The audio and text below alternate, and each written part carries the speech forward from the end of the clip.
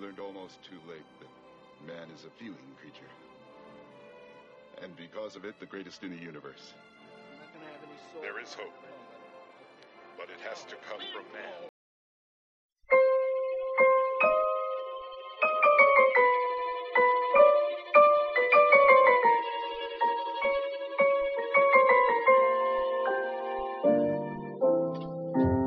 Welcome back to another episode of Cinema Wheeler-Tay. It's Sean, Scott, and Tony as usual. Hello. And we're joined by a first-time guest, which we like to have. He's an extraordinarily talented guy. Yes. Keep going, he enjoys That's in the this. notes. Please read the word for word the notes that I gave you on what my intro is. Please. It's extraordinarily, brilliantly talented. Yes, true. Puts people like Bob Hope and any sort of comic innovator to shame. Yep. It's the greatest comedic show that you'll ever see in the history of mankind. Yes. From Dr. Show and Savage Tech, Mr. Joel Savage. Hey, everybody! Sean, you I get all those words. No, but, you actually got it left, right. You left out God's gift to Columbus, Ohio. It's okay. I thought you are God, though. That's why I left that out. You know. Well, It's debatable. in some circles in our Savage Tech cult, yes. But on the outside world, no. I'm just a normal old amazing performer. So you're only a kitty in that culture. Yes, but just outside in- of that, I'm just just man, in- same as you. Yeah. Just in our compound, in the Savage Tech compound, I am. But other than that, That's fantastic. I know to worship you in that environment, but after that, you're just a guy. All right, yeah. If you ran just me in the street, sign over all your earthly Yeah. possessions, and we'll get you set up in the Savage Tech compound. I've been there a time or two. Yes. Yep. Trying to recruit Tony so bad. So. Yeah. So we recruited Joel here because this is a movie that I know that Tony and Joel love. Oh my gosh! Yes. And that movie is from 1988, and it is Elvira, Mistress of the Dark. Yes. There's a colon between Elvira and Mistress for all of us. Yes. In case you don't know read it. who she is, that's her job. She's the Mistress of the Dark. So my start with this is I really don't have that nostalgic connection to Elvira, other than I knew who she was in the 80s. Yeah. Especially the late 80s. She was a pitch person on virtually everywhere. You knew who Elvira was. Yes. Because you would see her likeness, like even in grocery stores promoting beer and stuff like that. Yes. You'd Of see her. course. Yeah. She's amazing. But I never had a chance at the time in the late 80s. I was probably too young. My parents probably wouldn't let me stay up at that point to watch the actual show. Yeah. But I know you guys have a very strong reaction, a history with this. So start with Tony and Joel. You want to start with me, or how about we start with Joel? This is his... Yeah, I'm okay with either or. Now, ladies first, please. You go Okay. ahead. Yeah. So my first experience with Elvira, the character and the movie, was when my mom and dad got divorced. My dad started dating the mom of one of my older sister's friends from school, and eventually that relationship, got more serious, and she moved in with us. Her name was Penny. If you're listening to this, Penny, which I probably doubt, hi, hope you're well. Penny. But when she moved in with us, she had photographs and things like that from her life before my dad. And she dressed up as Elvira for Halloween one year. And I was like, oh my goodness, is that you? And she said, yeah, because I could tell it was her face, And I was like, oh my goodness, why are you dressed like that? Who is that? And she said, oh, it's a character, a TV character named Elvira. And I just was so intrigued just because of the costume that I wanted to know more about this character. And so Penny had the movie, Elvira, Mistress of the Dark, on VHS. And she let me watch it. And so I was like 5 or 6, and I remember just watching this movie pretty much all the time. Like, I confiscated that VHS tape and just completely fell in love with the Elvira character. And I just thought she was just really charming and fun and funny and just a strong female character. When I watch this movie today, I think really in a lot of ways Elvira is like a feminist. Oh, yeah. Yeah, and just badass, was able to take care of herself, didn't take bullshit, really owned who she was, embraced the fact that she was different, And really, what stuck out for me at that young age was just the humor in it, the comedy. I mean, I didn't get all the innuendos, but I knew it was funny. Just and because there's so many. There's so many. It's a mile a minute. So many. It really is. It's like, but I just fell in love with Elvira, and really have been a fan of hers ever since. And so yeah, the fact that I met up with another Elvira fan was kind of surprising. Like, you don't really find too many Elvira fans out there. But yeah, Elvira's awesome. This movie's great, and I have a lot of fun childhood memories of watching this alone in my bedroom, pretending that I had boobs like Elvira. But that did not happen. I'm flat busted. You're like, what's her name from the movie? I'm Patty. Yeah. Trash does not compete with trash. What's your take, Joel? Like, how did you get into this? Okay, so I come from Florida. The very beginning part of my life, I moved up to Ohio when I was like 8. But I remember very vaguely, it was Halloween. I was walking into a Publix with my mom, and I saw a Coors Light cardboard cutout, life-size cardboard cutout of Elvira, and I was like, oh, that's it. I'm in love for the rest of my life. That's it. And then I would wait for my mom to go to sleep on Saturday nights because I was into wrestling, and I wanted to see Saturday Night Main Event on NBC, which was like a monthly show. Every other night was Saturday Night Live. So I didn't remember which days that it was supposed to be on, so I'd get up to sneak in wrestling. If it wasn't on, I would turn over to Elvira and watch Elvira until the movie came on. Then I'd switch over to wrestling or Saturday Night Live, and just from there, like, I just have always been a fan. I love her. I think she's amazing. Just really cool, fun. Yeah. Like, I contribute her to a lot of my major things. Like, I got really into comedy when I was young, and because of Pee-wee's Big Adventure, and she's in Pee-wee's Big Adventure as one of the biker chicks. At the Alamo? Yeah. And one of my favorite artists is Tom Waits, and she's on the Small Change album. And that's what kind of got me into Tom Waits, was like, well, I got to get this album because she's on it. And then, and same thing with, like, the White Stripes. She does a lot of stuff with, like, Jack White, and a lot of stuff that kind of defined me today. She's somehow kind of influenced. And, of course, my Dr. show is based off of, like, old horror hosts and stuff. So, yeah. The Macabre. Yes, very much. And I think that's like what's fascinating is when you mentioned the connection with Pee Wee Herman. Yes. Because one of the things I love finding out, like when I would get into film, one of the reasons I do stuff like this, is I love finding out that there's things are connected, things that you love. Oh, yeah. That you probably didn't think were worlds away are actually connected in some level. And when you find out, like, Cassandra Wilson, or Peterson. Cassandra Peterson. Cassandra Wilson is, I think, who's that? I'm combining a B-52.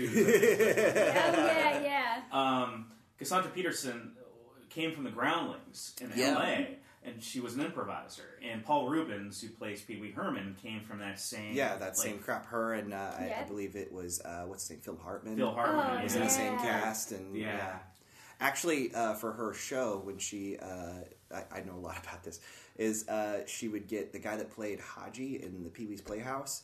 He would write a lot of the jokes with her to make fun of the movies and stuff when they would do live events and stuff. Like, it was kind of... Yeah, Pee Wee Herman and Elvira kind of go hand in hand. I'll have to say, though, the fake movie at the beginning of this movie is my favorite part of this movie. That's an actual movie, though. Is that an actual movie? That's an actual movie. I forget. Oh, my God. I thought it was a fake movie. No. The reason I thought it was a fake movie is because at the end of that, he's like, and it has to be humans that do this. Like, it was like the world the universe has to be saved, and it'll have to be humans. I know it's a real movie because I've seen it on Mystery Science Theater 3000 before. So yeah. It's an actual movie. It just looks too good to be. It's too good to be true. They're actually doing a parody then of what they become. All right, I stand corrected. That the movie I thought it was a parody of those movies because that was like that line's in that movie. Oh, it's pitch perfect. It's beautiful. Just as a prerequisite too, we love playing Nine from Outer Space, so that's probably why we were destined to like that movie within the movie. Oh my God, it's such a good movie too. I could talk hours on that too, but we won't. And we have your show.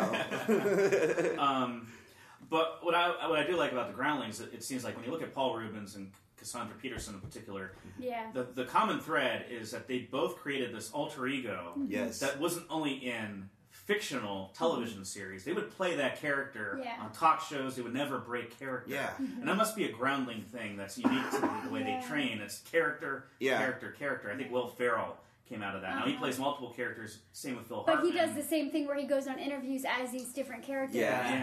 Kristen Wiig does it, and she's from the Groundlings. Most people don't really know Will Ferrell's personality because he's always being a character in some way. Yeah, especially when they're performing. I read Phil Hartman's book, and there was actually some jealousy, not bad jealousy, but just kind of he thought, well, I'm as talented as Cassandra Peterson, I'm as talented as Paul Reubens, but I don't have this one character I can go to and exploit.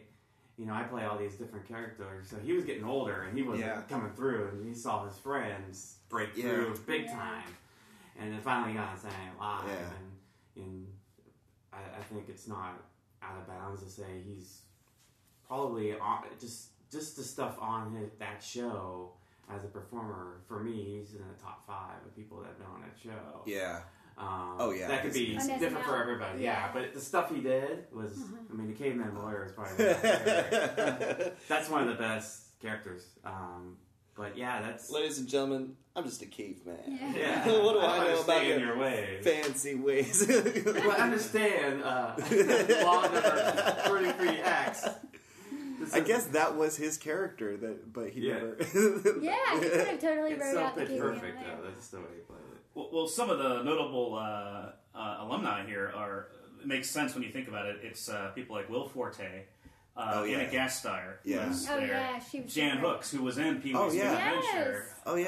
And worked very well with Phil Hartman on Saturday Night Live. John Lovitz. Oh my God, John Lovitz. This might be my favorite though. Pat Morita. Oh my God, Pat, really? Karate Kid, Arnold from Happy Days. You know who else is also a Groundlings member? Chris Jericho. What? Wow. Yeah, Chris Jericho's a Groundlings member. Yeah. That's fantastic. But with a lot of these guys, like we were talking about, is like they really emphasize character. Lorraine Newman, I know, was from the Groundlings. She was like one of the first SNL people to come out of that, and she was noted for playing multiple characters. Oh yeah, she's amazing. Going back and actually watching the first season, like she's really people really overlook her. Yeah, she's phenomenal. And I think when the SNL reunion show took place, like I think about a couple years ago for their 40th anniversary. I remember Lorraine Newman had one of the strongest showings of the older cast. Like Dan Aykroyd and Chevy Chase seemed kind of tired and not really into it, and maybe old in Chase's case, but she was really on fire, and Jane Curtin too. Oh yeah, I love Jane Curtin. Yeah. But and of course Gilda. Gilda Radner. Oh yeah, I love Gilda. Tim Matheson is there. Yeah, Tim Matheson, and here's Lisa Kudrow. Oh, I could see that. Lisa Kudrow. Craig T. Nelson. Coach Craig T. Nelson was apparently in the Groundlings. Really? Yeah, he was a big comedy guy before he landed Poltergeist and everything. He did a lot of like comedy. He's a great actor. I love him virtually. Well, Coach I like, but I love Coach. Edie McClurg, and that makes sense for this movie. She was an improviser. Is that Ed Rooney's office? Is that who we're talking about? Yes, exactly who we're talking about. I was trying to explain Edie McClurg to my mom the other day, and she goes, "Doesn't ring a bell," because it's like you have to see her. You have to see her. You know her when you see her. Yeah, like she was the secretary in Ferris Bueller. She was on a show Chastity Pariah. Ooh, I thought I got that cleared up. But the Groundling thing, she kind of played the same character and everything too. Yeah. You know, that old motherly, kind of. Yeah, she had I think she had the most memorable scene in Planes, Trains, and Automobiles. So, wasn't she the planes, secretary like, or whatever, the receptionist, whatever? Happy Thanksgiving, gobble gobble. He was obviously loved her. Well, she's great for that kind of thing. Like, she just looks like she would be that person. She had a handle on that in the 80s, too. Like, you saw her everywhere. Oh, my God. And she always looked the same. Everything. She's one of those people that looks old at, like, 30, but then never looks old. You know what I mean? Like, they get to 50 and, like, they look better than everybody. This is what will throw you off, though. If you watch the original Carrie from '76 that De Palma directed, she is one of the teenagers. She's one of Sissy Spacek's We have to look this up. I am not kidding. This was like maybe only 4 years removed from the '80s when she was playing like everybody's favorite middle-aged mom. You know? So she must have been, I think she was probably younger than people realized. Oh my gosh. She just always looked like a mom. Yeah, Back to School, same thing. She played secretary for Rodney Dangerfield, you know. I'm exactly as old as you think I am. There's no question. Oh my gosh. But, you know, I think that's something I think that's unique to that stable when you find out that all these people came from there. But she had a fascinating life, I think, before she even joined the Groundlings, right, Joel? Like, I think she had Cassandra Peterson? Oh, my gosh, yeah. She was the world's youngest, what was it? Rolling Stone. She was the youngest Rolling Stone. No, she was the world's youngest showgirl. Like, I think she's in the Guinness Book of World Records for being the world's youngest showgirl. She got started dancing as a go-go dancer when she was 14 years old. That's how she like made money when she was 14, was a go-go dancer for like local, like how she would like travel by herself in a car at 14, go from like city to city, go dance, make money, come back home. But then she after she became a showgirl and she was there, and when she hit like 25 or something, she was like, I might as well retire from this, and they were like, this is when people start. He was like, I'm done with it. So she went on a tour, and it's actually funny because I was watching the show or the movie last night just to recap for this awesome podcast. Again, thank you guys for having me. Thank you. But when she's sleeping, she's wearing an Elvis Presley t-shirt. I was going to tell you that. Yeah. She used to date Elvis Presley. That was like one of her, like when she was in Vegas working on Showgirl, she dated Elvis. I know. On Wikipedia, there's another piece of there's another piece of trivia about their relationship. I guess she lost her virginity to Tom Jones. Yes. And she had to have stitches in her region because it was so vigorous. That's what it says in the Wikipedia page. Wow. Yeah. Wow. Can we say that? Continuing to What's New, Pussycat. Whoa! It's a safe word. Nobody with that voice could be inadequate in that area. Oh my God, that is awful. Cassandra, honey, I feel for you. Yes. It checks out though. She was in Vegas at the time. Oh yeah. Wow, Elvis and Tom Jones. That's a story.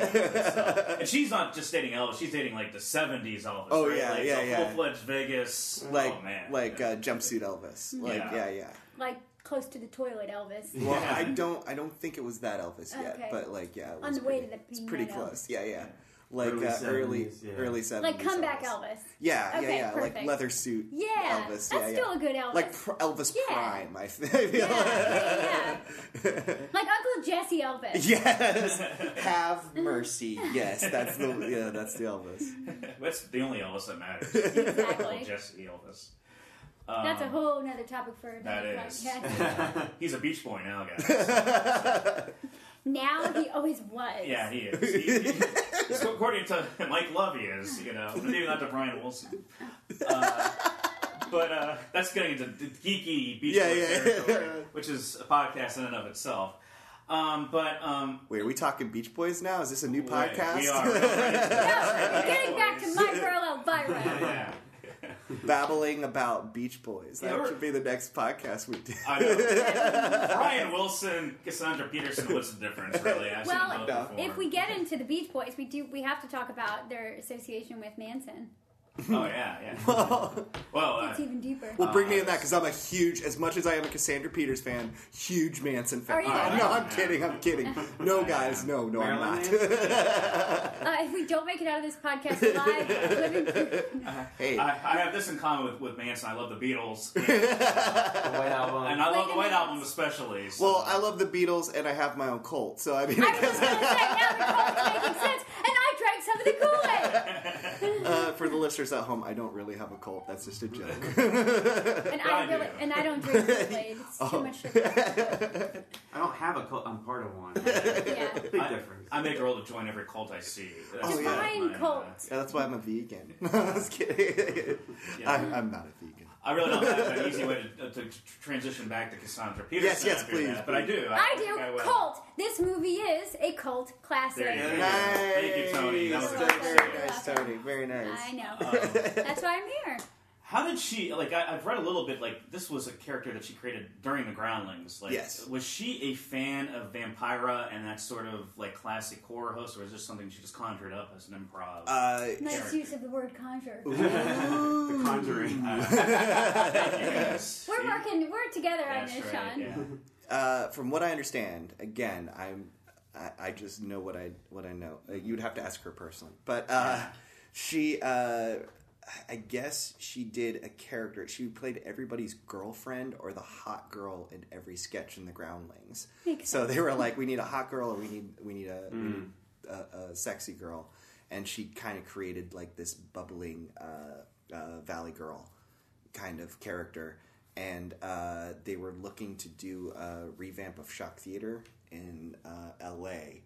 And they wanted a host. And they wanted somebody like Vampira. Actually, I believe her name was gonna be Vampira. Excuse me. But like literally before they went out, they like, we have to change it to Elvira or we're gonna get sued. Question. Yes. Is the Elvira an homage to Elvis? Possibly. I honestly don't know. You're gonna have to ask her. That's a good question. Let's get her up on the phone. If they dated, yeah, you know, and she wore the shirt, she probably still has a like for him. Well, we are best friends. You guys have seen the photo of me and Cassandra Penis just... Cassandra Penis? Cassandra Penis. That's a whole other story. For I think you got ripped off, Joel. Wait a second. You got ripped off. You want to say Cassandra Penis. Wait a second. I was wondering why she had a full beard and it was behind a dumpster. I mean, oh, no. It happens to the best. No. We'll have to go through all the pictures you had. Make sure that they weren't just like fake, like... I feel so lost. I have to go through. Yeah. That would be really funny if I went back and every picture was just the same guy in a different wig, and I'm like, wait, that wasn't Roddy Piper at all. That was Cassandra Penis. That was Cassandra Penis. Damn it. Okay, that's going on the list of character names. Yes. That was usually get to see casual Piper. Well-adjusted Piper. This is Rowdy Roddy Penis. That was his name. I met Jake the Snake Penis. I met Penis Tista. If you have a block and you can't, when you see the word penis, it just goes to the correct word it's supposed to be. Yeah. Oh my gosh. Oh man, but yeah, you have that whole thing covered. These are all the penis celebrities. I do. That is a new genre of celebrity. If you meet her again, will you ask her that question for me? Because I have a hunch that that's the Elvira, the connection there. I will. Well, Maybe I'll ask her myself. Yeah, ask her yourself.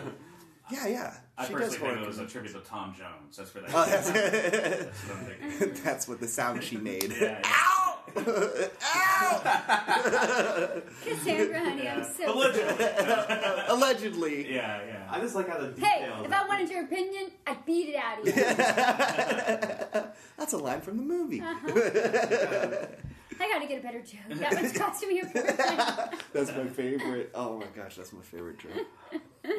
God, I love this movie. So good. And we can't forget, just real quick, so we don't forget, to talk about the rap at the end. That could be the best 2 minutes of movie magic ever. We will definitely talk about that. Yeah. Spoiler alert, that's how the next Doctor show ends. Oh my God. Yes! Can I do it with, like, my barely there boobs? Please, because it was going to be me, so and I don't want to... You forget how popular, like, rap was in the 80s. Yeah. Like, every movie, if you wanted, like, just to take it if you to want the to be next level. cool, that's what you did. Well, this was obviously a spoof, totally. Yeah. But it's still awesome. I do love that part. Oh, God, yeah. But it was becoming popular, but misunderstood by white people. I think it still is. It still is. It's like, it still is. Hey, I saw Aerosmith do this, so I can do this too. Rodney? Yeah, so Aerosmith do it. I've been rapping for 50 years. Rapping Rodney. That was actually the thing. I forgot about that. That was Put that on the name of the list. No, that's an actual thing. Rodney Dangerfield did a rap at one point. Nice. Let's look it up. No, I'm just kidding. Here's that footage right now. For your viewing pleasure. That was a trope, at least in the late 80s. I can't think of any specific examples, but there were so many rap parodies coming out during that time. Yeah. You know? That was like the funniest thing to do is a white person rap. That was like the thing to go to in the 80s. Especially a white woman who looked like a vampire. The Dragnet rap wasn't done. Oh, that's another movie. City of Crime, man. That's my favorite. But it was supposed to be funny, but that. there was a hint. Oh yeah, that movie's great. Dragnet. Yeah. Joe Friday. Oh my God, that's such a great movie. Love Dragnet. Yes. The Virgin, Connie Swift. Christopher Plummer, man. Yeah. Pagan. We have to do that. That movie was great. Yeah. And I don't understand how Tom Hanks didn't get his first Oscar for that rap. Wow. Like he was breaking ground at that point, guys. He basically shouted the whole thing. Aykroyd and Hanks commit the shit out of that. Though. Yeah, they do, and that's why it's so good. They went all the way with it. What I was gonna say is like you watch the videos, like they are legitimately trying to be cool in this video. Yeah. Like and it's funny, but it wasn't like this is a parody. We're white and we're rat. They really got into it. Like, they were like, that was lost on those two. We've seen Run DMC. We can do this too. Yeah. And we can do it better. And then Tom Hanks' son Chet. Oh my God! Full circle. Yeah. That's what. Oh my God! He probably that's how Chet Hanks happened. Was it Chaz or what's his name? Chet Hanks, Chaz Hanks, I think. What's his rap name or something? Chaz Hanks. CHAZ. Yeah, I thought it was C. I thought it was he spells his last name HAX, or HANX is Hanks. Nice. Yeah, he's just a garbage person. We can move on from Chet Hanks. I guess he's estranged from his dad too. That's fun. But. Yeah, that's a strange story. Understandably, if that was my kid, he took City of Crime literally. My dad has roots in this. He's a pioneer, and I'm gonna take it. How do you not rap about your dad being Forrest Gump? You could easily just make a whole rap about Forrest Gump. My favorite Hank's son is Colin. Colin. Colin. He looks just like him. He's so sweet. Yeah, Colin. A+ person. My favorite Hank's son is Chad. He's the lesser known one that they keep tied up in an attic. In the straitjacket. He's a half monster Hanks child. Because that's why Tom Hanks is so good. Allegedly, because all of his evil went to Chad. So. Who's a brother to Creature. Yes. Part of Creature is Chad Hanks. I love bringing up that topic about white rapping on screen because that became a comedy trope for like 20 years. Oh my God. It's the laziest trope too. It's I think Adam Sandler used it in every film. I don't know that, but I'm pretty certain that was used in every Adam Sandler movie. Yeah, you thought that Eminem would come around and people were like, well, white people can rap. And it's like, no, it's still fun. But the thing about Elvira is not only is it just fantastic because it's Elvira, but it's all part of that show, which has been like the goal for the whole movie was to get to do the show. And from our eyes, we're expecting it to be like a horror comedy thing because that's what she does. And then she gets out there and does this whole rap. Awesome, it's amazing. Such a great way to end the movie. Unpleasant. Hers is brilliant. And then the spider. Oh my God, I love the spider. So it's just so good.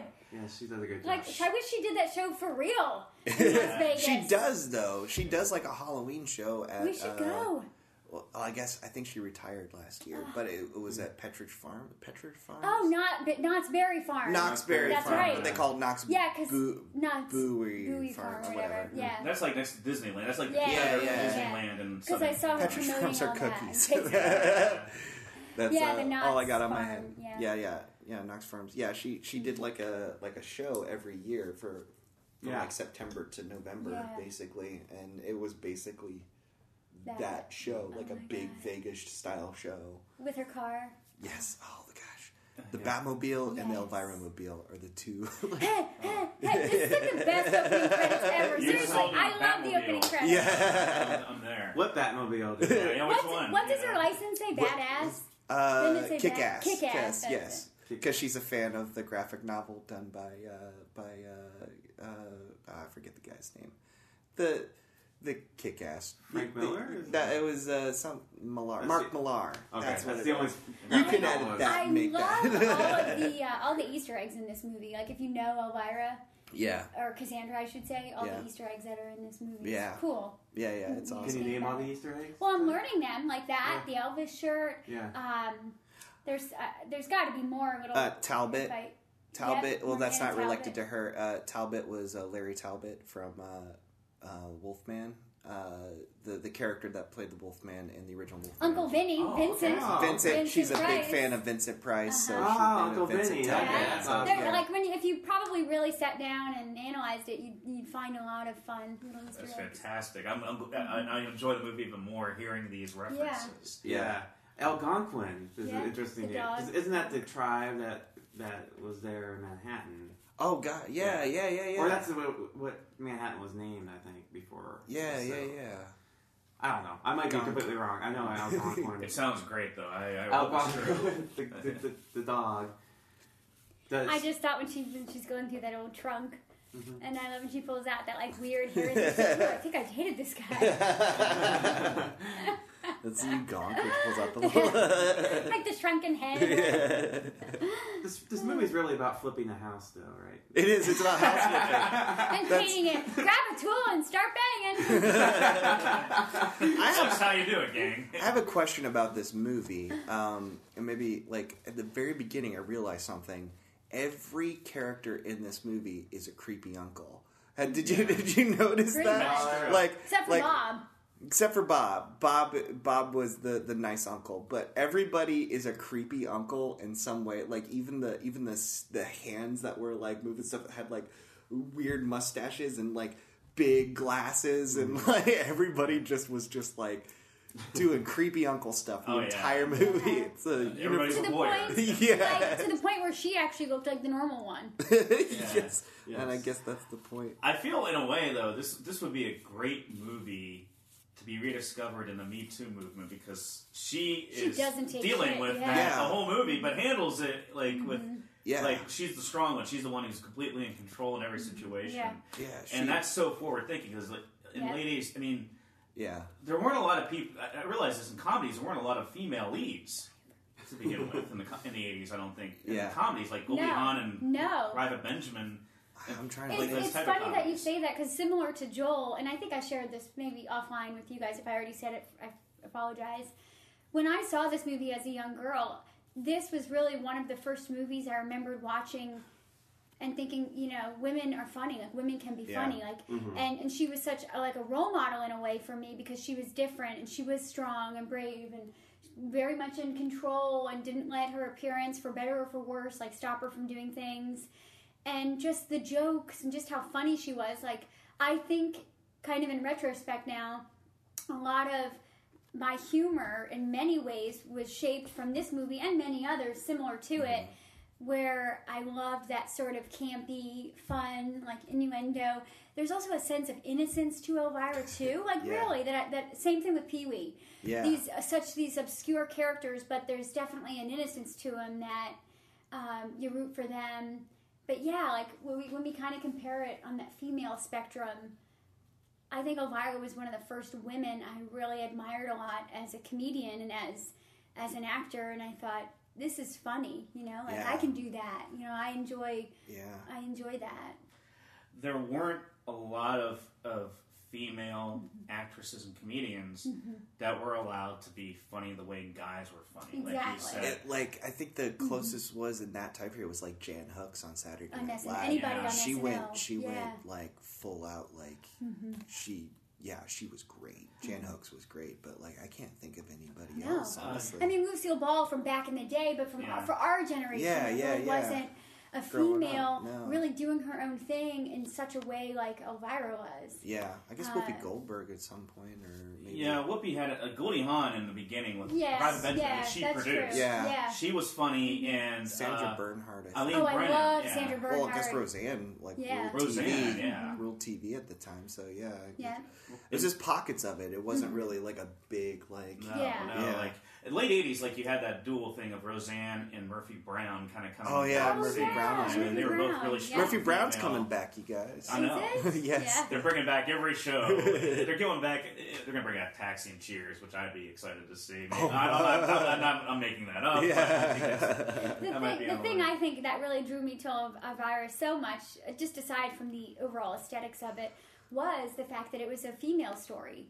It was a female lead. It was about her life, her dreams, how she overcame the men and the bullshit and the crazy stuff in her life to follow out her dreams. And then you saw Bob on the sidelines cheering her on. Yeah. You know, I think it's kind of like when I think about The Little Mermaid. When it's the same thing. It's the exact same story. The woman going after what she wants. No, but I mean, it's like when I think about the characters and things that I really loved a lot as a child, they all kind of have that common theme of a strong woman going after what she wants and, you know, having fun and meeting great people like along the way, instead of waiting for your life to choose you, like waiting for the man to pick you, and whatever. It's these really strong-minded, independent women that,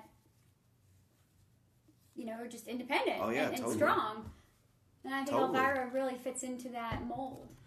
You can also see, like, so much of this movie is her. Oh, yeah. I'm sure she was the brainchild. Like, they had a journeyman director come in and probably fill in, who I think had a background in Saturday Night Live. Oh, really? Yeah. He did some of the shorts on SNL, I think, during the 1980s. The ambiguously gay duo. That's a little bit later. I know. I love that one. Tom, was it Dick and Ace? Gary and Ace. That actually started on the Dana Carvey show. Yeah. Who I love. Yeah, Dana Carvey shows on Hulu. That's a great show. Yes. James Signorelli is the name of the director. Oh, that name sounds familiar. I just can't. Oh, he's the director of Elvira, Mistress of the Dark. Oh, that's okay. That's probably where you heard. That's where I know that name. Makes sense now. It all comes back together in a circle, you know. But I look at what Paul Reubens did with Pee-wee's Big Adventure. Mm-hmm. He lucked out by getting a visionary guy like Tim Burton, who was just starting out, had a few animated shorts, but that guy's a visionary talent. And he really fleshed that world out. She doesn't have that in this movie, but her humor is what really sells it. Like, she is the brain. You know why? I once saw an interview with Cassandra when she was talking about Elvira. It's on YouTube if anybody's interested in checking it out. And she talks kind of about that. And she says, you know, I've always pictured Elvira as more of like a trailer park and beer drinking kind of gal. Like a little, but, you know, like she never allows herself to get too classy. Yeah. And so I think that the aesthetic in this movie kind of reflects that. A lot of dull colors, this little town, not a lot going on. You mentioned the town. The town I have written here, this town is a wet dream for Mike Pence. Yes. Oh my god! Yeah. I think that could be why. Like, Pee-wee is a very vivid character. His world is so colorful, from his attire to his playhouse. But Elvira is more of that seedy underground. Yeah. Mm-hmm. You know, so I don't know if that might be too much analyzation, on it, but I think maybe that's why. That's a legit culture from the 80s too. Mm-hmm. It started in the late 70s, which is what I call like a self-aware camp. Oh yeah. It started with like Blondie had a little bit of that, like the band Blondie. Yeah. Oh yeah. Certainly the B-52s. Oh all the way. John Waters. He's the vanguard of that. Yeah. In fact, I think he's cast some of those people, like Debbie Harry and some like. She was in Hairspray. Yeah. There's a lot of connective tissue, and then Cassandra Peterson certainly, and Paul Reubens were in tap into that. Mm-hmm. It's like this 50s aesthetic. There's like a celebration of 50s trash culture. Yeah. And then they kind of brought that in with this like a self-awareness. Yeah, and that's we kind of do that with Dr. Show. We try to do like that 50s camp. Like, honestly, Dr. Show is a mixture of Elvira and Pee-wee's Playhouse. I just had a great idea. I could be the Miss Yvonne character. Oh my god, that's a great idea. That's a great idea. We'll talk after. Okay. We'll talk after the podcast. I think you guys should give up all your ideas on the podcast. And if somebody can take that idea and maybe make it. Nobody listens to this. Guys, everything is trademarked. Anybody that's listening to this right now, if you do take that idea, you work your eyes out. Too late. We already thought of it. You guys lucked out thinking people listen to this. Yeah. This is my best Liam Neeson. Yeah. I will find you. I will kill you. But yeah, that's something like I was fascinated by. I was like, I couldn't describe that as a kid. Like, I'm seeing like B-52s are doing some crazy stuff. They have these exaggerated beehive hairstyles. Yeah. Mm-hmm. What is this? Because I know they're not serious, but it's Rock Lobster. That's what it is. Fred Schneider talking in like aesthetics. But I know what you mean. It is that homage to the rockabilly plus a big dose of trash. Yeah. Like Pink Flamingos and yes. Yeah. They were big fans. They were friends with REM because they came from the same area. And they did that one duo. Shiny Happy People. Oh, they did that together. Yeah. Yeah, that was. Which was a pretty big hit. Which is a better song when you listen. Like, oh, I get it now. When I was 13 and I was listening to Nirvana, I hated it, but now I get it. Yeah, Kate Pearson was from the B-52. Yeah. But that video is more B-52s than REM anyway. Oh my gosh, People. It has that same kitsch factor. Yeah, just like the Love Shack video is. But the Peter Buck guitar riff is like, oh, okay. That's like, I'm gonna keep real this riff. I'm gonna keep it real. Yeah. But yeah, like that's a definite thing, and she was like at the vanguard of it. It's funny because it was 1980s Reagan America. Yes. And that's what they're parodying, because it's like, although it's not as conservative, I think, as people remember the 80s. I remember there was a lot of swearing, there was a lot of really cool stuff. There was Andrew Dice Clay. Stuff coming out, but I think people were parodying, and it's clear in this movie they're tackling that, which is clean-cut, conservative, religious America. Yes. You know, God is all... we have to dress the burn the witches. Burn the witch. Mike Pence's wet dream. This is what I'm telling you. This town, they burn witches. And Trump is nobody swears. There's potlucks. Like this is This movie also has a great villain. The guy that plays the Uncle Vinny. Oh man, that's my jam. Doing that kind of like. He was awesome. He looked evil too. As he like progressed. Yes, Cookbook. He and what I love is he has all the classic villain tropes, like you fools. Yes, he has. He has henchmen. Yes. One of them. I like to think that when you don't see the guy anymore, the guy from Deadwood, the kind of dopey looking guy. Yeah. When he leaves, I like to think that he went back in time and now he's settled in Deadwood, and that's where Deadwood picks up the HBO show Deadwood. Oh yeah, it's a great show. He even has like the secret behind the bookshelf layer. Yeah. Oh my god. The actor is named W. Morgan Shepherd. He was the guy who played Uncle Vinny. He's still alive. That's where I know him. No, exactly. That's where I know him. He's still alive? He's still alive. 1932 was his. Oh wow! Yeah. He's still working as of 2016. Wow. Yeah, he's 85 years old. Okay. He does a lot of voiceover. He had a good voice. So He did a lot of like cartoons. You don't even fit. You don't fit into this town. Well, you don't even fit into that dress. He was in several Star Trek series and films. Oh, the original one, or he was in Star Trek VI: The Undiscovered Country. He was a warden of a Klingon guard. That's why I don't know it. And he's an actor. We should know who he is. One of his henchmen, though, I have to point out, is Jeff Conway. And I never thought I'd be talking about Jeff Conway more than once, or even once on a podcast. Yeah. But here we go. It was Grease, and now this. Are we doing Talking Jeff Conway? Is that the new podcast? Jeff Conway. Taxi is one of my favorite shows, and I like Jeff Conway. He was never my favorite character on Taxi. And yet, I see him pop up in all these weird places like this. Like, he's good in it. He's really funny. And well, Jeff Conway's the real JC to me. Yeah. Me too. He took it all for all of us sinners when he died several years ago. Rest in peace, JC. Oh, yeah. He did. Don't you feel like a jerk now? Yeah. Not really. W. Stuppard is still alive, but not Jeff Conway. He will die. If you do drugs, he will die. Yeah. Well, it makes sense. I mean, he was really close to Reverend Jim, so I mean, who is, I believe, still alive? Chris Fuller? Chris Fuller is still alive and deserves to be on screen more than he is. Yes. I agree. One of my 10 favorite actors, Chris Fuller. Oh, okay. I was going to say, too, the other actor that I like. The henchman? No, he doesn't play the henchman. He's one of the townspeople. He's a great character actor. Yeah, he was in Wayne's World. Are you talking about the guy from Wayne's World? Yeah. He plays the guy who gets it on with Patty at the... Yeah. And he's like the sleazy real estate guy. Yeah. Kurt Fuller. It's Kurt Fuller. I apologize. I know Kurt Fuller's name. I do too. I couldn't think of his... He was in one of the best movies of all time that you guys should talk about called No Holds Barred. No Holds Barred. The best movie ever.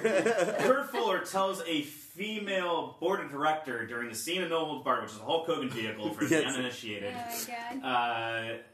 tells her to take a leak. He tells a woman to take a leak in this movie. That's what does she say to him?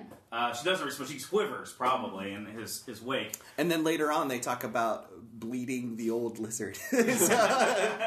Oh yeah, I could talk. I could talk. Guys, we should have another podcast called We'll have you Talk back for No Holds Barred. No holds barred. All holds barred. A no holds barred on talk. Which is a term that you hear that has no, unless you're a wrestling fan, that term has zero meaning. Yeah. No holds barred. Yeah. What does that mean? The words don't even make sense together.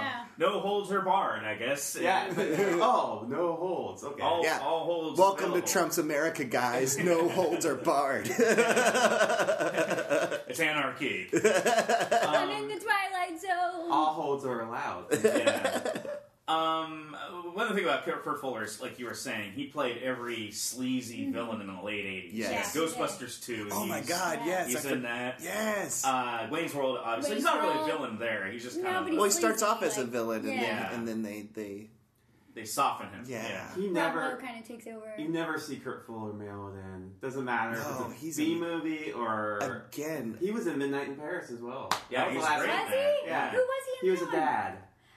Oh, yeah. wow. Yeah. Okay. Much older now. Yeah, so. much older. Yeah, but yeah. Really actually played a real human being. Yeah, not that's like why I a didn't- shouting, yeah. like an archetype or stereotype. Again, no holds barred. He Yeah. went full on crazy, Yeah. and it is the best movie Yeah, ever. it's awesome. Guys, check it out. No Holds Barred compared to Plan 9 from Outer Space in the sense it's one of the best bad movies you'll ever see. And we need to do a whole...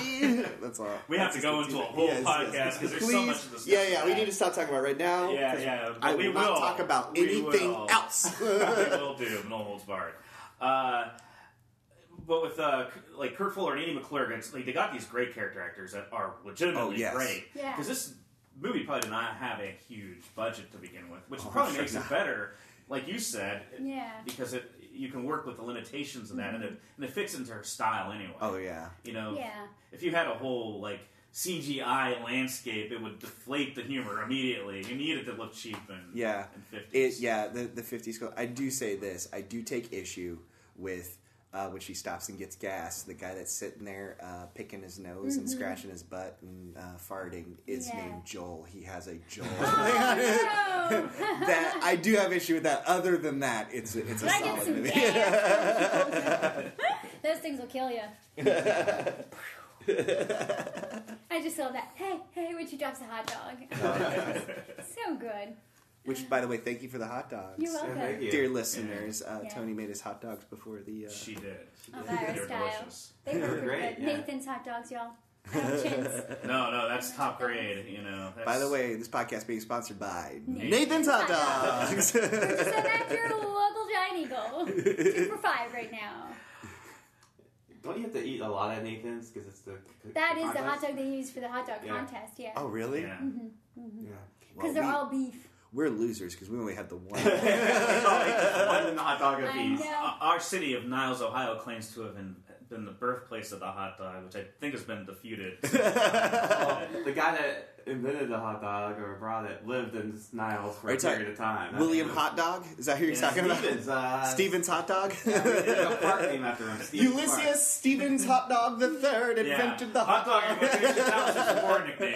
He's a hot dog. That Stevens. I will say though, Jib Jab Hot Dog Shop is a great place to get a hot dog. Oh yeah. Yes, it is. So Everybody, This podcast is also sponsored by Jib Jab. Jib Jab's Hot Dogs. Up in Niles. we've covered every regional hot dog flavor there is. That's great about our podcast is we make sure all hot dogs are covered. Guys, let's pack up our stuff. Let's get on the road. Just our banjos and us Everything- hitting every every- pocket. Go through That's every how we hot make dog. our money. We just play the banjo, make enough to get a hot dog. I said once. Fit it. Sorry, gang, listeners. Yeah. I'm just going to randomly quote and say stuff from this movie as it just comes into my mind. Because that's what's been happening. Yes.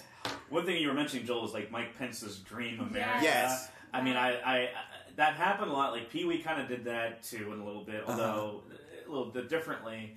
But you know, this was very subversive. It's like taking this. Everybody likes Elvira. She's a very good person. We all know this as the antagonist, but she's different, and She comes into this town that's not used to that at all. Yeah. And she kind of turns it upside down, which is a great way of kind of introducing. I also wrote this down while watching it. If only the youth of today had a role model like Elvira, because that's kind of like the whole, the entire, the youth of the town were just like in awe of her. In awe of her, yeah. Thank you. And she also changed everybody in some way, kind of for the better.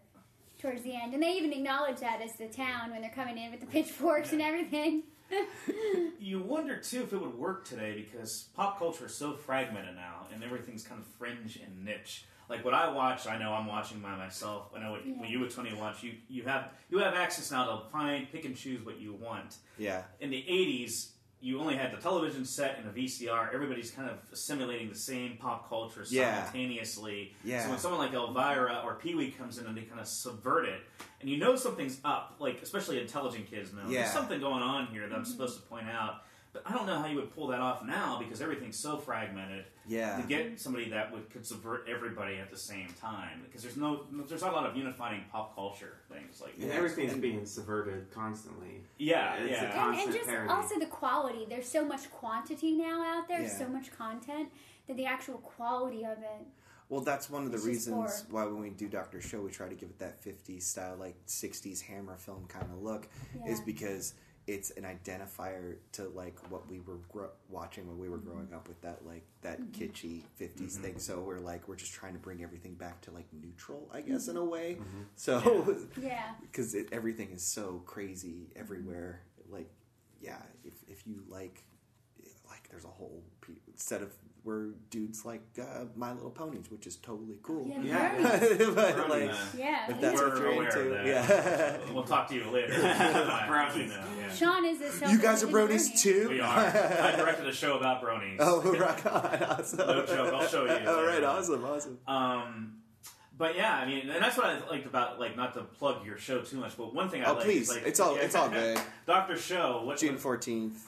What I love what you guys did... Backstage What I loved about what you guys did was it's similar to what Elvira and Pee-wee were doing, but also, first of all, it's introducing people who don't know about the Universal monsters. Oh, yeah. Which I love when people go to vintage culture. As a pop culture junkie, I love it. Oh, yeah. When you guys bring back the Guildman or the Lon Chaney Jr. Bobby Guildman stand-up Come comic. on. You're a sensitive guy. We know that from The Shape of Water. That was great. I like how your comedy... The prospect of the show is Universal Monsters doing stand-up comedy. It's just a niche thing. You're not going to have a lot of competition with that. Like, that's why we do it, guys. We're leading the pack on this Universal stand-up monsters. But what's cool about it, and it's cool, like when I used to watch The Simpsons when I was a kid, if I didn't get a reference right away, because I love The Simpsons, I knew it was funny. My dad would be there like, oh, they're referencing this. That's why it's hilarious. And like, oh, yeah. And I think with your show, it's similar. Like, oh, that's from Creature from the Black Lagoon. That kid's going to want to check out the Creature from the Black Lagoon and get the reference. We just want people to like all this awesome stuff that I feel is kind of not really as popular. I mean, I think Tom Cruise killed it. Is Tom Cruise the Mummy? Yeah. He really is. Like, he really is the villain of the Universal of the Universal monsters because he killed that franchise. Yeah. Fraser couldn't do it. But Tom Cruise came in and like, I'll kill it. On a side note with that too is like I know that Del Toro was supposed to take over that whole franchise initially, and he turned it down because the story he had for the Creature from Black Lagoon remake was going to be The Shape of Water. Yeah. And they didn't like that, so he ended up making his own film, which wins Best Picture at the Oscars. I mean, it's weird how all this stuff, suck it, Universal. But I want to see if there's an extra credit scene in The Shape of Water where Tom Cruise comes into that mute lady. Russell Rose, Jekyll and Hyde.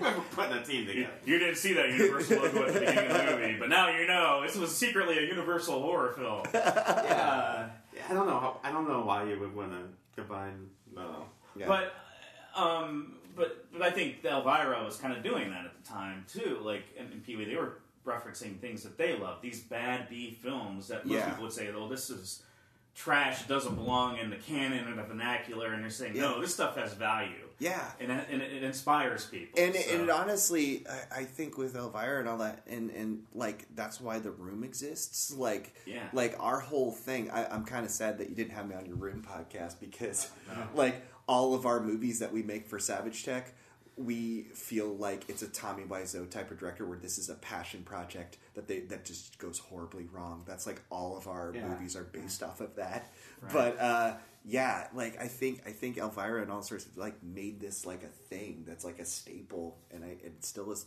That Mystery Science Theater 3000 and definitely. And Burton did like I know when I saw the movie Ed Wood, I had heard of Plan 9, but I had never heard of that.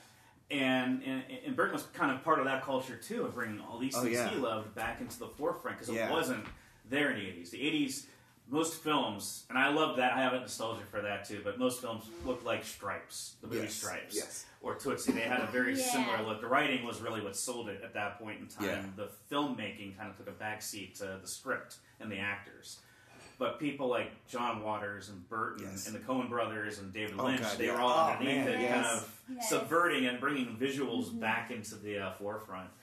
And really bringing out the seediness of what seemed to be perfection.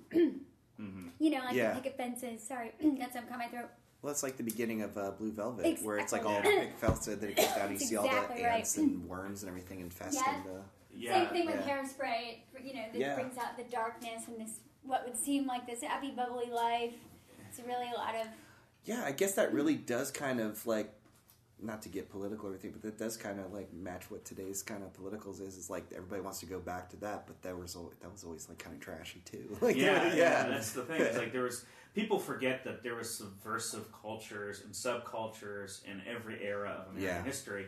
Like, 20s are the Roaring 20s. That's where Great Gatsby comes from. Those guys were, like, bohemian in a lot of ways, modernists, like Hemingway and Fitzgerald. And the 60s clearly was loaded with... Wait, what happened in the 60s? Well, nothing happened. Nothing really? No, nothing happened, really. I think we had very uneventful. I know Hammer Films, that's pretty much it. Hammer Films did happen in the 60s. But there was always stuff going on. It was just, I think the 60s was a decade that brought that to the forefront into the mainstream. That was a little bit in the 70s, too. 50s had beatniks. Yeah, the 50s had the beatniks. And hipsters, they had the original hipsters. We have subcultures, and I don't want to be subcultures within subcultures within subcultures. I think we have Reddit. I guess that's what we have. We've gone to the rabbit hole of subcultures now. It's like there's one guy out there that has his own culture. Ted. Yeah, exactly. Yeah, he's listening right now. Shout out to Ted. This podcast brought to you by Ted. But yeah, I mean that's so I kind of. Well, the thing today is, it just seems like in society, it's very kind of black and white. You either like this, it's like extreme. You like this, and you won't like that. You don't like this, you don't like that. You know, it's kind of like. And then you're rabid about it for some reason. You can't just like let other people like what they like. What they like, exactly. You gotta attack me on Facebook because I like Elvira. Yeah. And you don't. You know, just that stupid. Yeah. I don't know, and I don't know if it's because we just kind of seem to live in a society where everybody labels people instantly. You know, you're a Republican or you're a Democrat. You're male or you're female. You know, whatever. And that's it. And that's it, exactly. It's so extreme. Like, you know, I think a lot of people that probably just know me on the surface in terms of what I look like on the exterior and what they might think they know about me would probably never know my real taste in things. Mm-hmm. You know, how much I love the dark and I love the camp and... you know, people are always like, "Oh, wow, you don't seem like you like that," or whatever, and it's like, "Excuse me, like, well, yeah, just because you're sure you don't, you know me at all, or you're just judging me because of what I wear or whatever, how I look." Well, you don't have a nose ring. That's what it is. Yeah, exactly. And I think that's just kind of crappy. It's like, can't we all like what we like? You know what I mean? I like to dress girly. That doesn't mean that I don't like. Bad things or whatever. You know, like it's just. Yeah, there is a thing like. I'm more the person like I'm a simple person in how I dress. Oh, that's definitely it's simple. That's the first word that pops out. I'm a simple person in the way I dress and like I wear jeans and a t-shirt and that's it. But you know, I like, like a lot of out there stuff. But my favorite comedian's always like, oh, they can look like anybody. Yeah. Oh, no! But that was a stick, by the way. Stick. But they can be anybody. They have a lot to play with. They don't have a lot of tattoos, so they can put tattoos on, Yeah. That's always, I joke when actors have so many tattoos, it's like, well, you just bought yourself another 3 hours in the makeup chair. chair. Yeah, like The Rock and his new tattoo. The Rock is The Rock. Yeah. T-shirt on. Rock's, but you're always able to play a character with a tattoo on. It's like, and then they have to. You're more of an expense because they have to put more makeup on you, and they have to CGI stuff out. So I always thought that was interesting. Now people could do whatever they want to do. I don't care. I always thought, like, as an actor, you want to be you're the template, Oh yeah. And you just add stuff on, and the easier you could do that, the more interesting. Well, agreeing with that, one of the things I love so much about Elvira is Cassandra Peterson. For anyone who's ever seen her outside of her Elvira getup, she's this beautiful, gorgeous redhead, just an everyday person like us all, and you wouldn't, from an outside perspective, suspect that she would be this camp queen, that she would love the horror and love all of that stuff. And that's, again, something else that I identify so much with her, and really like about just the character and her as a comedian and actress is just, again, kind of going against what those norms might be and really kind of honoring herself. Yeah. Oh, yeah, totally. It's like the drag queens you see, and they just like normal people, like they work on a factory line or something. The next day, they glam themselves up. I love that. That's an interesting dynamic that you can have. You don't always, just because you're this doesn't mean you have to be that. Yeah, originality is a tough thing, though, because I think there's either conformity, which is pressure to conform to how everyone else appears. To be yourself fully is always a challenge for a lot of people. And I think that's what she takes on in this movie is Edie McClurg and all those people. They're conformity. Snap judgment on who she is, and as it turns out, she's the better person the entire time. She's the most open-minded of anybody in that town. They're very repressive, and I always love that dynamic in any film. Which I guess leads us to the rap, right? Like, oh my gosh! Oh, could I just bring up one more thing? Play it? Oh, sure. One more. Can I just bring up one more thing? Watching this movie, that scene where she becomes Rambo and she comes out, totally dismisses disproves the good guy with a gun debate 100% because she doesn't do anything. It just keeps going on. That scene was one of my favorites when I was a kid. I absolutely loved, because I got it. Like, I knew she was trying to be Rambo. When she changes, comes out there looking all tough, and then she's like, "You looking for me?" And she's got the bandana on, and he's like, I forget what he says, but she shoots him or whatever. He's like, "You think you could stop me with your toys?" And she's like, "Well, it's worth a shot." Hey, look! And then runs away. That's my favorite. I love the over-the-top villainy of going through and being a complete wizard. Going full wizard. Black cat. Kind of. Shooting special effects. It's he is pure Black Cat, and I love guys like that. He connects all the way to that. Yeah. Like, you're a fool. I will destroy you. God, those are the best. They are. Oh my gosh! And then when she's running, you see her boobs in the shadow. And, she breaks open the gate with the boobs. It's just so good. That's what I meant. I mean, that's definitely something nowadays. It's more about your villains have to be complex, and they have to have or they have no character whatsoever. In a Marvel movie. But back then it was just like, I'm just evil, and I'm just gonna throw it at you, and you have to deal with it. Yeah. I love being evil. That's what I love. I'm glad you brought that up, because that's been a pet peeve where people are like, I like it when the villain is humanized and I can understand his motives, and that's good.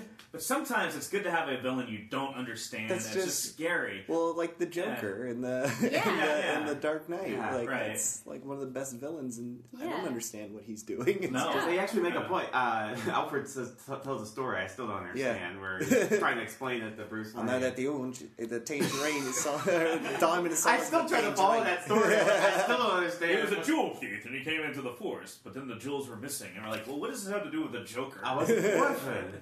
Yeah. The moral of the story is that sometimes you just don't know. You mean you don't know what the story is about? But I think the major question is, I wonder, if the Joker's mother's name was Martha. Ooh, it all ties everything together. Could be. I have a couple of notes that I wrote down watching this movie. Do you sure, mind if go ahead. Yeah. First of all, the practical puppet of when she made the casserole and the puppet came out, just so much better than CGI. I love the 80s because of the practical puppet. Practical effects on the yes. there. Yeah. I wrote down Baby Elvira with all her makeup and God. confused look remind me of Melania Trump. Oh. Yes, I love Baby Elvira. I also wrote down another reason why I hate snakes. They're a big fire hazard because when she takes it off and throws it, like to burst in the flames. And the last thing I wrote down was Flashdance is nothing like living in Pennsylvania, Pittsburgh. Yeah. So those are all my notes. Thank you for letting me. Yes. Yes. People that This hate is the snakes. part that I ripped up. I mean, was inspired by Flashdance. That was a good parody, by the way. Yes, yeah. It was. Yeah. 200 people that hate snakes: Andre the Giant and Indiana Jones. So. And also Jake the Snake Roberts. Yes. Did you know that's legitimate? It's the layers of psychology you have to analyze on that one is more than we can handle. The acting ability to look like you love snakes and feel comfortable around. Yeah, do it whole new brilliantly. respect for that man. Yeah, totally. But he kept snakes in. They're a whole other. We could do a whole podcast on Jake the Snake Roberts. I Yes, hate we could. snakes. Thoroughly enjoy. Are we talking Roberts? Is that another podcast? Talking Jake. Snaking around with Jake. Snake in the Rattling around. That's much better. And that brings us somehow to the rap. Yes. Oh, Now God. let's do the We rap. need some. Okay, Scott, you got to edit the rap in. Bitch in black, so you better stand back. You might get motion sickness or a heart attack. I can really wake up with a swelling in your pocket, make your eyeballs drop. I'm the death pocket. I'm rough, I'm tough, I'm woman enough. So get ready. I'm gonna do my stuff. I can take it, I can shake it, I can cook it, I can bake it. If I don't have the recipe, I'll take it. I'm a volcano that's ready to blow. Look out, y'all, 'cause here I Amazing. Amazing. Oh my God. It's just so good. And when the dancers, when they have like the glasses, and the eyebrows, and I love it. She's like, I can shock him, I can rock him, I can bear. And she's just like, it's just so good. I'm a volcano that's ready to blow. Look out, guys, 'cause here I go. So much better than Chet Hanks. So I know, he covered this on his album. I mean, seeing Gangster Elvira is just... That'd be a great album, just to cover all the 80s white people rap. In fact, I think that's what I want to be for Halloween this year. Gangster Elvira. Oh, that's a great idea. That's Like a great a niche boombox. character right there. That's awesome. That's a good idea. If you look into the trouble, here I am. I'm gonna be every Kurt Fuller character for the Even better. Even better. It's gonna take a leak. Is there- I think Paul would make a good Bob. I'm gonna be coked out Jeff Conway. Oh my God. I'm gonna be Gonk. No, you should be Uncle Vincent. I like it. I like the 80s. Like I'm gonna take a picture of your boobs. Somehow, like that's the ultimate thing. Oh, yeah. Picture of someone's boobs. Yeah. Well, I mean, they're high school kids. It was Yeah. before. I know. This is pre-internet, though. It was pre-internet. That's That was never a thing in high school. It was like, wow, let's go get pictures. What of high boobs. school did you go to? I don't know. That's what Catholic guys thought. That's probably the problem right there. No, I completely appreciate someone that wants to go see boobs, but they're like, I don't know if they wanted to sell the picture. I respect their rights to that. They do. Yeah, I mean, well, the whole boob thing is just so great. I mean, just the jokes about the boobs. Yeah, 'cause that was- when she's at the gas station Yeah. and her boobs are at the windshield wiper. I remember 2 reasons why I liked Elvira when I was a kid, and that's it was very much prominent through the whole movie. Now I'm realizing Dolly Parton does the same thing from a country Yes. standpoint. Yeah. She's kitsch Oh, in a way too. We yeah. got to get these 2 together. Oh yeah, Dolly Parton and Elvira together. One of the funniest parts too is I love when Elvira and Patty are kind of going at it. You know, and she's like, what did she say? What's that perfume you're wearing? Catch of the day? And she's like, look, I don't know what hole you crowed out of, but you better get back in there, whatever. And Elvira's like, because Patty's like way taller than her. Yeah. Because Sandra Peterson's pretty small. Yeah. And she's like, whoa, you poke somebody's eyes out with those things. Because Patty's like, fake boobs are like the cone boobs. It's like so pointy. She's like, whoa, you poke somebody's eyes out. That's funny that she is small, but she always looks taller. Mm-hmm. Yeah. She appears taller. Because it's how she carries herself. Yeah, she does. That's a great point. Yeah. Mm-hmm. It's a great makeup job. She looks nothing like Elvira. Yet again, another thing I relate to with Elvira. It doesn't matter your size. It's just about how your presence. All I remember is when I met Cassandra Penis. She was pretty. She was pretty tiny. Tiny, yeah. I think she's like 5 foot, maybe. I mean, she's small. Yeah. Well, I hate to break it to you, but she's much taller. But Peterson. No, that too. Oh, jeez. No. I cut you, man.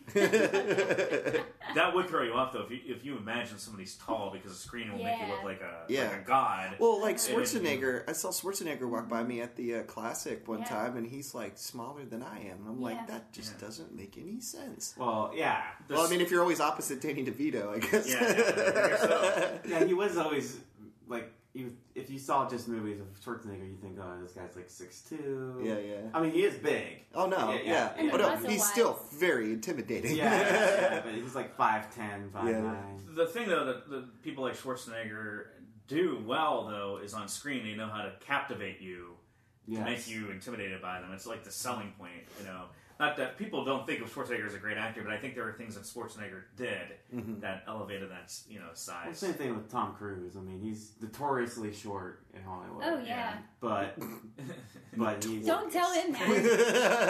He's notoriously... Yeah. Because they've done things in movies that make him look taller. They some of the women he's with, they put him on... They make him look younger. They stand That's why they always stay so young, is because they're so small. Yeah. I usually just kind of give everybody's overall analysis. How does the movie hold up over time? Do you guys, I would assume you both still love this movie as much as you did when you first discovered it. When I watched it last night, I looked at my significant other elbows and I said, I'm in love all over again. So, it was, I love that movie. Yeah. Loved it. I have to agree. I mean, watching it again, as an adult, I have just a higher respect for it. Just the jokes, the comedy, just everything about it. And for me, it brings back a lot of good memories of growing up and that nostalgic feeling. And I think it definitely holds up. It's a great movie. It's a good camp. Cult favorite. Oh, yeah, it is not a good movie per se at all. Yeah. It is definitely, if you're going in, you gotta go in with a certain lenses of this is just pure camp. Exactly, and going at, from that perspective of it's just comedy. It's a satire. Yeah. Yeah. I mean, I think what carries it is her ideas, so it's a good movie in that sense, I think. Like, she knew exactly what she wanted to do. Yeah. It's self-aware. Mm-hmm. All that stuff works. The script isn't as strong as, let's say, Pee-wee's Big Adventure, which has, I think, it's like a flawless direction. And, I always score. Exactly. Oh, yeah, the Danny Elfman scoring. But I compare those two movies because they're very similar. I think the talent level is the same between Peterson and Rubens. I think they're the exact same level of talent. They're both A-list talents. It's just that Rubens had lucked out with all of the A-list talent behind the scenes. Well, we're not talking about him. This podcast is about Elvira. It is. Cassandra, I love you! Cassandra, if you're listening, I love you, Cassandra! You're my favorite! And it's good. I enjoyed it. And I had never seen. I don't have the nostalgia factor that they had. Mm-hmm. I remember seeing the poster and paper for this movie. I never actually saw it until now. I enjoyed it. Yeah, I didn't know Elvira. I knew of her, obviously, but I knew she did like B-movie thing, which was a thing, but I wasn't aware that there was a movie. Well, I guess I should have. Everybody that in that time period that was famous had a movie. Vanilla Ice had a movie. Cool as Ice. If you were a big enough name, they would base a movie around you. You had a vehicle. Or a cartoon. Or a cartoon like MC Hammer had his own. That was even bigger. Mr. T had a cartoon. Oh my god, Hulk Hogan. Hulk Hogan. But I mean, if watching this as you have to be in a certain frame of mind, but I really got behind the villain in this movie. I was like, oh, this gets, that's what I like. But Cassandra Richardson is. You mean Peterson? Cassandra Richardson. You mean Cassandra Richardson? Yeah. You mean Cassandra Penis? Peterson. Every possible variation of her last name. We could not get her last name right. What movie did I watch? No, Cassandra Peterson is. I mean, that character is just. By this time, it's just so fully developed. She had probably been playing it for 10 years by this time, so she knew exactly what she was doing. So it was a lot of fun. It's a lot of fun watching with Tony and her excitement behind it as well. So that's what gets you. If you watch it with someone, if I watched it just by myself, I probably would have been like, But if you watch it with someone that has a nostalgia for it, it allows you to see it through their eyes. Yeah. And so it's a really fun movie. It is, and unfortunately, I usually end the broadcast. We're on TV. I usually end the podcast on like the best. I usually say the best place to watch a film is in the movie theaters, and if you can't find it there, the next best option would be Blu-ray. Yeah. Unfortunately, this is not available on Blu-ray. I believe it's on DVD. I believe you own the. No, I watched it on YouTube, yes. Which we need to look up who has it on YouTube. I think honestly, this movie is probably best to watch on video cassette. Like an old video cassette version of this movie is probably the best version. Way Which to is watch how this. I saw it. Like popcorn in your living room, watching it on VCR is probably the best. But if you can support Cassandra Peterson and buy this somewhere. Oh yeah, definitely buy this. Yeah. Oh So she can, I wonder if the Gateway is ever gonna do Elvira. That's their cult. We should probably talk. We should email him. Let's talk to Fritz the Night Owl. He does his thing. He does. Yeah. I think this would be a good candidate for that. Yes, it would be. I'm for it. They most likely would get around to it. They play anything there. Yes, so I love that. I'm a big advocate of the Gateway Film Center. Just for the record. Huge fan. Not a fan. I just want to point counterpoint. No, I'm kidding. I love. Well, you and I will agree to disagree on that point. No, I'm kidding. That's the only theater place I go to. I want to thank. Speaking of Joel, I want to thank you for hearing for the first time. Read the cards and tell about how great I was in the podcast. I wrote down what you're supposed to say on how great I was. Yes. Thank you. We are all, grateful for your presence here. True. We know that it's a rare, a rarity to get you on anything like this. So we know that you've upped the ante on the podcast by being here. And True that. Presence. True that. Yes. It's charity act for the week. Yes. Yeah. Yes, thank you guys. Hail Savage. Speaking of which, I believe you have a few shows coming up. Oh, yes. We have on select Thursdays at the world-famous Backstage Bistro on Front Street. We have a little thing called Savage Tech Presents, where we do all sorts of different kind of... our group, Savage Tech. We do... different type of shows. In May, we're doing one called Pilot Season, where we bring in all of our live shows are live television shows, and Pilot Season we're going to have several different television shows in one night, and then the audience gets to vote on who comes back as has a second episode. And June 14th, speaking of Elvira, the Sick World of Doctor show comes back Thursday, June 14th, and Sick World Doctor show is like Elvira meets Pee-wee's Playhouse. It's awesome. It's great. Come check it out. And any information, you can check us out at www.savagetech.industries.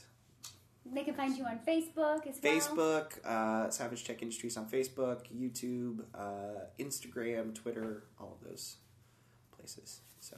All right. Excellent. And Tony, any shows on your end? The next show that I have on the radar would be, the Nestival.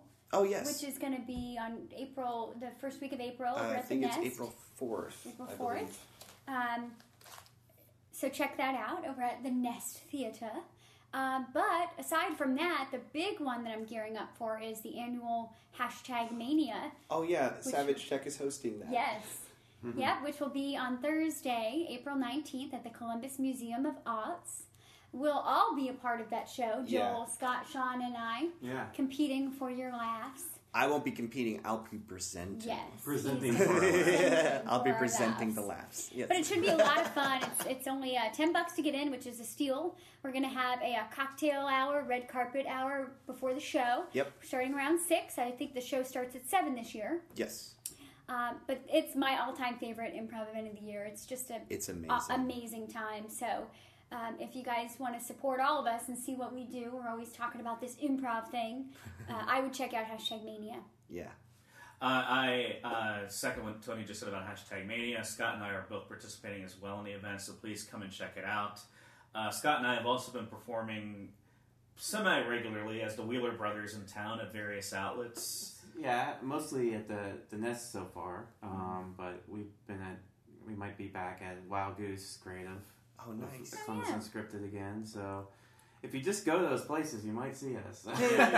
And then I'm in Pocket Lent, which is second Friday each month at Cafe Kerouac. Oh, that's awesome. So, that's it for me.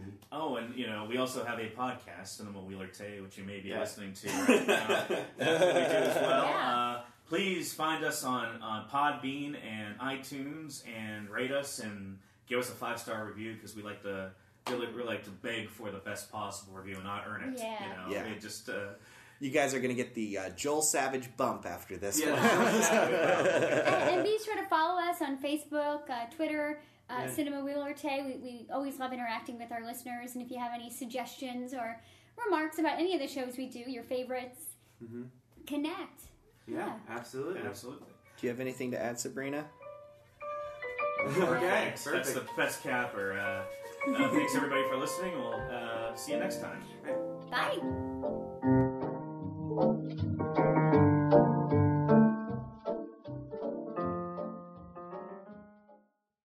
It's all right, Patty. I'll take care of the damages. Seems to me it's all this cheap little tart's fault. Cheap? Who are you calling cheap? What's that perfume you're wearing? Catch of the day? I can only play G-rated movies. Oh, well, there's nothing wrong with G-rated movies as long as there's lots of sex and violence. Unpleasant dreams.